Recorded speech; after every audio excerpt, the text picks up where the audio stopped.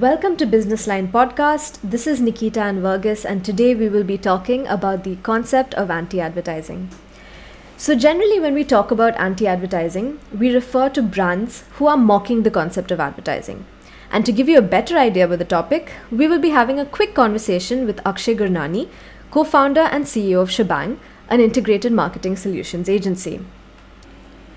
So, Akshay, the concept of anti advertising is a relatively new one in the marketing world, and we see many brands like Zomato and Cred who are adopting these no brainer creatives that mock advertising in a way. So, according to you, which anti ad campaign has struck the biggest chord in consumers today? So, in fact, when you even sent me the questions, I was thinking about in the Indian context, which are the brands who've been using anti-advertising. And I think there are very few, like far and few brands who've actually utilized, this reverse psychology in advertising in India. But I think, yeah, certainly some that come to mind. For sure, Cred has done a supremely good job when it comes to saying download Cred. Even the kind of messaging they have through their television advertising, they don't necessarily even get into the entire space of explaining what cred is about. It's more about the narrative and then ends with saying download cred. I think the kind of money they've been spending on the offline mediums to pick up hoardings in Bombay, for example, like where I'm based out of. They've taken the biggest of prime locations of for outdoor with only two words saying download cred. So I think that's one brand which has really stuck to me recently because of the way they've been bombarding their messaging across right from television to digital to offline, even newspaper ads are keeping every now and then. So I think that's one brand that has really stuck to me specifically. I would say even Burger King, not in the Indian context, but Burger King has a lot of anti-advertising, in their campaigns that they utilize. I remember they'd actually done one ad campaign around the use or the not usage of preservatives in their burgers. And it's like this burger which has a lot of mold and all these dirty things sort of growing out of it. Again, sort of brings out the message in a very crass way, but it sort of sticks to you because it makes you realize that, this is what preservatives not being in the burger can actually do. And in a way, it talks about the purity of the burger, but show it in a dirty manner. So I think that was one which really stuck to me as well. And I think for all of us advertising students, I think right from day one, we've always spoken about Volkswagen being the pioneer in anti-advertising, right? When we spoke about the Think Small campaign, this is back in the 50s or 60s actually. And we still actually discuss those ads even in today's day and age where how brands back in the 60s were actually way ahead of the time when it came to actually bringing out a message in a more impactful manner. And I think the Think Small campaign was, I would say, bang on when it came to launching a German car in the US context. They really sort of capitalized the entire market with their communication. I think that was one which still sticks to my mind even after having passed out from college like 12 years ago. I still think about that one as well. So, I think with all of these ads, we can see that brands have really strayed away from the traditional advertising approach, and that's the most important thing when we talk about anti advertising, right? Yeah, and it stems from the fact that, like in today's, the way content is being generated and the way attention spans are going down drastically. We used to talk about 30-second ads. We now talk about 20-seconders. Then we talk about 15-seconders. Then we talk about 6-second bumpers. I think the time duration that an individual actually has to grasp a message is coming down with time. And we keep talking about the point that, we all have this goldfish memory, right? Like you see something and you've already forgotten about it the next second because you're already being bombarded with so much more content, be it about your friends, be it about a brand, be it about an ad, that how can you actually capture that imagination for those 2 seconds becomes very important. I think that's when anti-advertising somewhere comes into play to really capture your mind for those couple of more seconds and make you engage or click on an ad or click on a banner and have some bit of engagement from there. So, Shebang is quite known for its creative approach to marketing content. And as an agency, do you think this is a concept that you might like to explore with your clients? Absolutely. But I think it's been very difficult to convince our clients. I think the Indian advertising space is still in a growth or nascent phase, is what I would think. is still not mature to a point wherein brands are willing to take the risk. So, of course, while we've been pitching a lot of anti-advertising and simple messaging to many of our clients, typically what happens is that we need to then, add in a lot more USPs, add in a lot more brand speak, which sort of takes away the entire essence of, anti-advertising. So I think it's a responsibility of agencies like us who are in the new age communication to educate clients about how such kind of concepts can actually help increase conversions, click-through rates, viewability, top of mind recall. But I think it's a process we're sort of embarking on with our clients today. I'm totally game. And in fact, we've been trying to incorporate that into some of our pitches, for the coming year, in fact, and hoping that some actually campaigns go live in this kind of nuance. Yeah, so I'm guessing at the end of the day, as an advertising agency, you do need to look at what clients want and what their requirements are. Exactly. And I would say some of the new age funded companies, some of the new age startups who are getting funded, who are run by also fairly younger, marketing teams, are the ones who probably are up for taking this kind of risk. And I think that's what Cred does beautifully, right? They have a fairly young team. They also work with fairly young agencies as well. So I think it somewhere comes, it's like a two-way, right? Like, I mean, one is that we can pitch the concepts, but it's also about the brands being able to take the risk and adopting that within their overall communication scheme. So I think some of these new age startups who are getting funding are the ones who don't mind taking a risk, because I think it's all about breaking the clutter and, maybe using honesty, maybe using self-deprecating humor in the communication. And that's where the entire concept of anti-advertising becomes slightly more interesting. So, the crux of anti advertising is probably the concept of reverse psychology.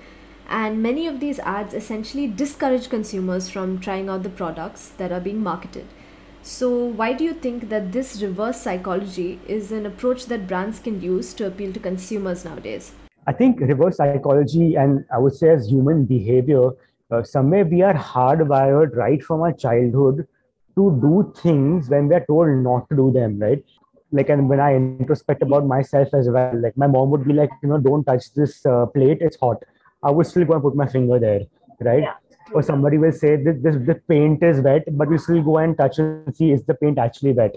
So I think somewhere it's hardwired within the human psychology that let's do something which we are told not to do. It's almost like that pleasure of breaking the rules.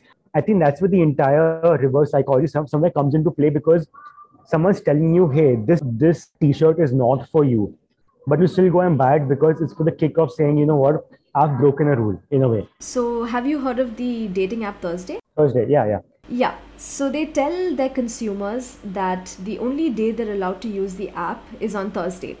And I think when a brand creates that kind of hype or FOMO by telling us that they can't use the app on any other day, subconsciously we feel like using the app even more. And we actively wait for Thursdays to arrive.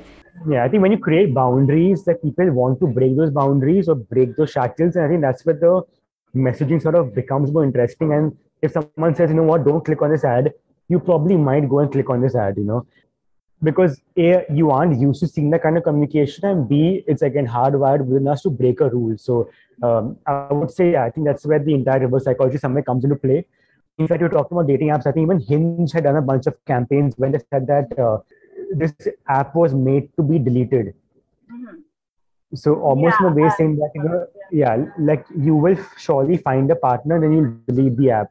So it's again using that kind of a reverse psychology, saying that, you will pakka find somebody on the app, which is why you'll actually delete the app later on. So yeah, it's a very smart way to approach these things. So in your opinion, is there a particular target group that is most likely to have a positive response to such campaigns? Or do you think it's mostly made for the general public? I would assume that the Gen Z and the millennials, the younger crowd, probably might get this kind of a humor or get this kind of honesty, just from the perspective of the kind of content that they consume and the kind of upbringing they have with this kind of messaging. I would say probably the Gen Z, or even the Gen Alpha as we call them, are the ones probably who might be more receptive to such kind of self-deprecating, honest to truth, humorous kind of content as compared to maybe the slightly older audiences. And like, sometimes it becomes difficult to explain to the older audiences that as to why this messaging is actually supposed to be humor and not to be taken at face value. So, I think that kind of content is adopted a lot more by the younger generations. And I think also because the younger generations consume so much more content. I think it's more important for them to have such kind of communication being targeted to, so that they sort of take an action and probably interact with you. But what about when you look at it from a geographical context?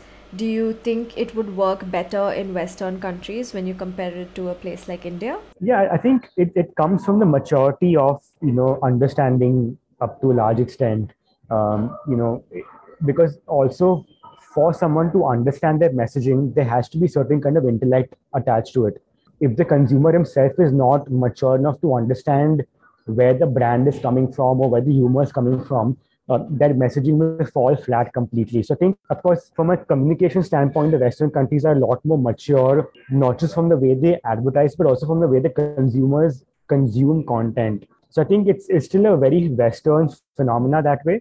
But I see that with the newer generation coming up in India, we'll see like a lot more of these kind of messaging coming directed towards the youth, who understand this kind of smart messaging. Because eventually, anti-advertising is a very smart form of advertising. It's not saying it the way it's supposed to be said. It's making you think, it's making you feel something, which is again slightly more mature in the way it's communicated.